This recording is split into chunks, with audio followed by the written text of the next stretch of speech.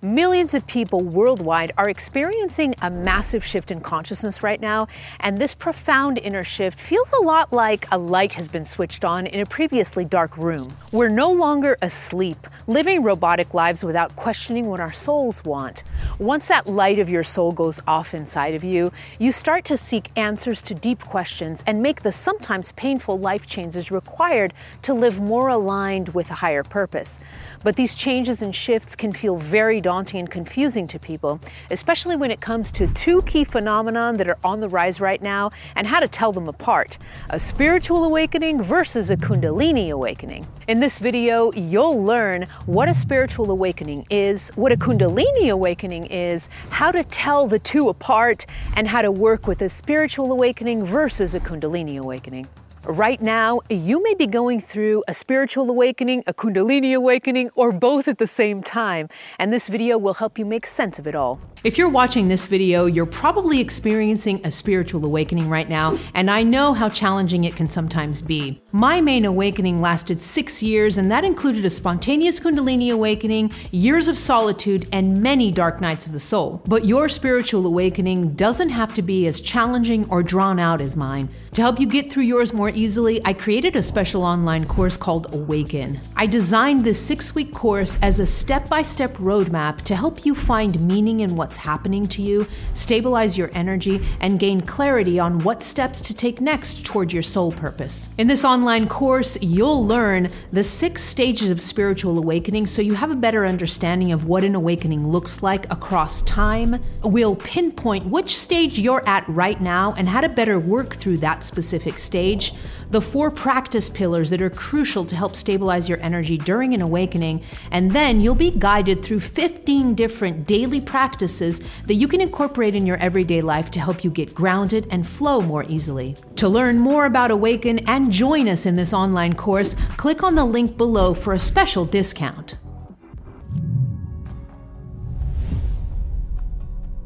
Here's the quickest way to understand a spiritual awakening. It's when you become aware of something deeper in your life. Now, this can happen through some kind of life-changing or sudden event like a car accident or an unexpected diagnosis. For me, the trigger for my awakening was the sudden disintegration of my marriage.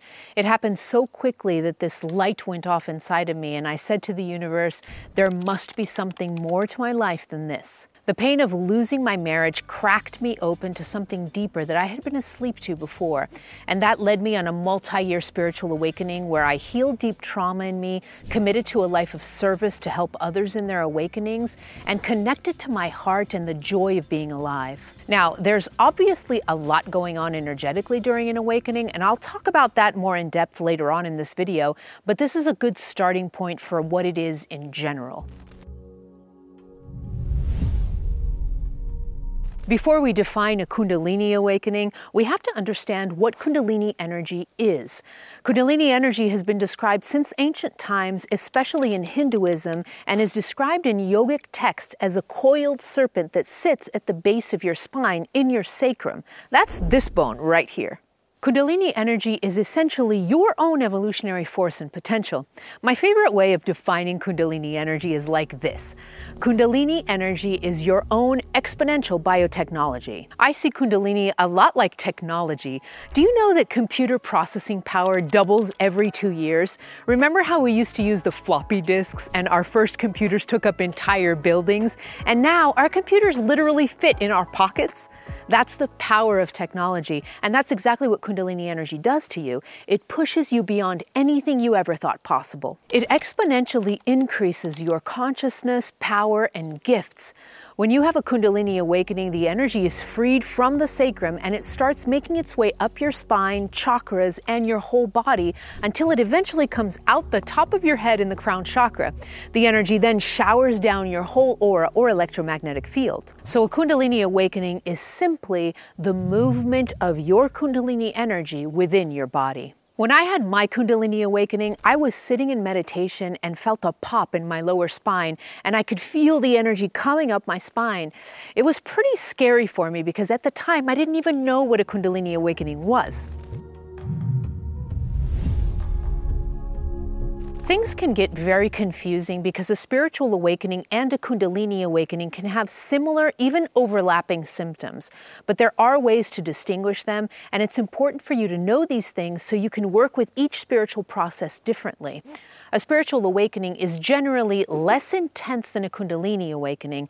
This is mostly because a spiritual awakening tends to last years, so many transformations you go to are spread across a longer timeline. With a Kundalini awakening, it usually happens quickly and the energy moves very fast and powerfully around your body.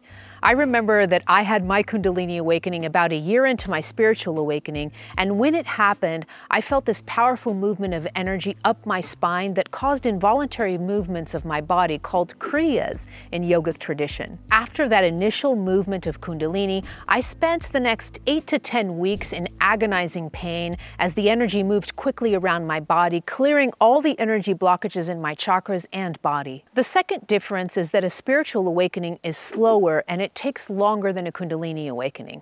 Typically, we're talking about years for a spiritual awakening and weeks to months for a Kundalini awakening. The third difference is that a spiritual awakening typically has fewer physical symptoms compared to a Kundalini awakening.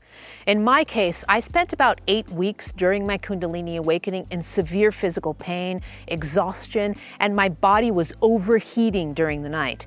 Now, a spiritual awakening can also cause physical symptoms, but they aren't as severe or intense as a Kundalini awakening. One specific type of symptom that is associated with a Kundalini awakening, but not a spiritual awakening as much, is feeling energy moving up the spine or experiencing involuntary movements of the body called kriyas. These involuntary movements are not present in a pure spiritual awakening. And for me, these kriyas were very frightening because I had no idea how to stop my body from moving, and when I tried, it felt like my whole body would break. The fourth difference is that a spiritual awakening feels easier when compared to a Kundalini awakening. And this is mostly because the spiritual awakening is so spread out across years, where a Kundalini awakening feels like you're being hit by a semi-truck really quickly. You have no time to recover before the next semi-truck hits you again.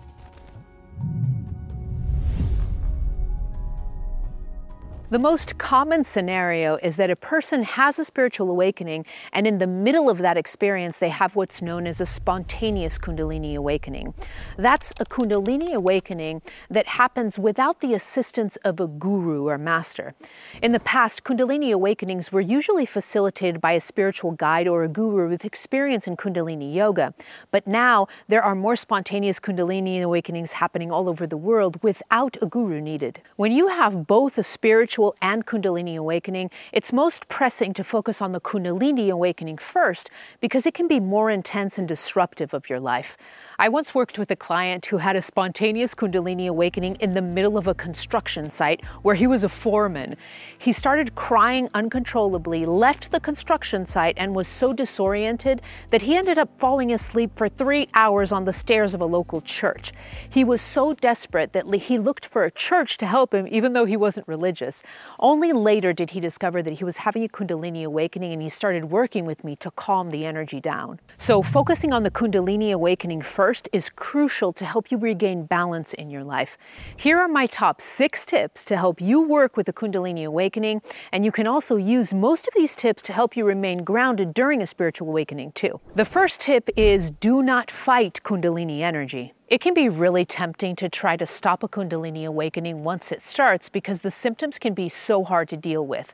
But when you introduce resistance to the free-flowing movement of Kundalini energy in your body, you're setting yourself up for a disaster. You can't stop it, and you can't control where the energy moves to either. Remember, this is a highly intelligent force of nature, and it has a mission when it's awakened. It's going to remove any barriers that you have to your higher purpose on the planet. So the operating word here is surrender.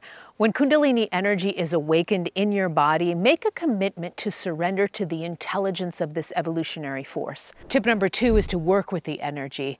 Whenever Kundalini flows, follow it with your awareness and become conscious of what it's trying to heal in you. Remember, follow the energy, don't try to control it. During my Kundalini awakening, I remember feeling the energy move through my body, and if it were ever stuck somewhere or pushed into a block inside of my body, I would use my awareness plus deep breathing to follow the energy and listen to what it wanted to communicate. Kundalini is a highly communicative energy. You just have to be quiet on the inside to hear what it has to say. Tip number 3 is to be gentle with your body. Going through a Kundalini awakening is one of the hardest things your physical body will ever do. The energy is so powerful and your body must adjust to hold that immense power inside of it. Imagine that your regular physical body has spent years housing the energy of a small power generator. Those small generators can power electricity to a home or a small building, and that's it. Then suddenly there's an explosion inside of you, and now your body needs to house a nuclear power plant inside. You go from powering a small home to the power of a nuclear reactor, which lights up hundreds of thousands of homes. To be able to do that takes a Herculean effort on your body to adapt to the changes in the energy present inside every single cell. So be very kind and loving to your body, supporting it in any way it needs. Take naps when needed. Don't overtax your body with strenuous exercise. Sleep more hours than usual because your body needs the rest. Take it very easy during an active Kundalini awakening and your body will thank you. Tip number 4 is move your body. This was one of the most important things I did during my Kundalini awakening, and it literally saved my life. There were times when I felt like I was going to incinerate from the inside out. I had never felt anything like that before. At first, I didn't know what to do, and I panicked, which made the heat feel worse in my body. But intuitively, I started dancing very softly and noticed that movement was the only thing that helped. I would frequently wake up in the middle of the night with horrible symptoms, and I would turn on some music and dance gently in the darkness of my house. The key word here is gentle movement, so you don't tax your already stressed out and tired body. Gentle movement is the key to circulating Kundalini energy. If you don't like dancing, do gentle stretches, go for an easy walk, or roll your body slowly on the floor. Tip number 5 is to be in nature. Being immersed in nature as much as possible is key to grounding the energy shifts of a Kundalini awakening. I remember that when I was going through my initial wave of Kundalini movement, I would go swimming in the cold ocean, or I would lie directly on the dirt or the grass like where I am right now. Other times, I would hug a tree or admire a flower. I spent as much time as possible in nature, and it would really calm my body symptoms down. It felt like Kundalini energy was directly connected to Mother Earth, and just lying on the ground was enough to balance my energy. Tip number 6 is to drink lots of water. And by lots, I mean at least half a gallon or 2 liters per day.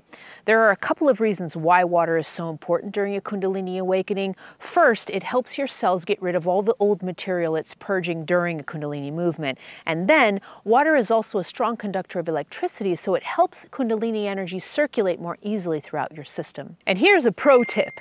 Drink electrolytes instead of just water.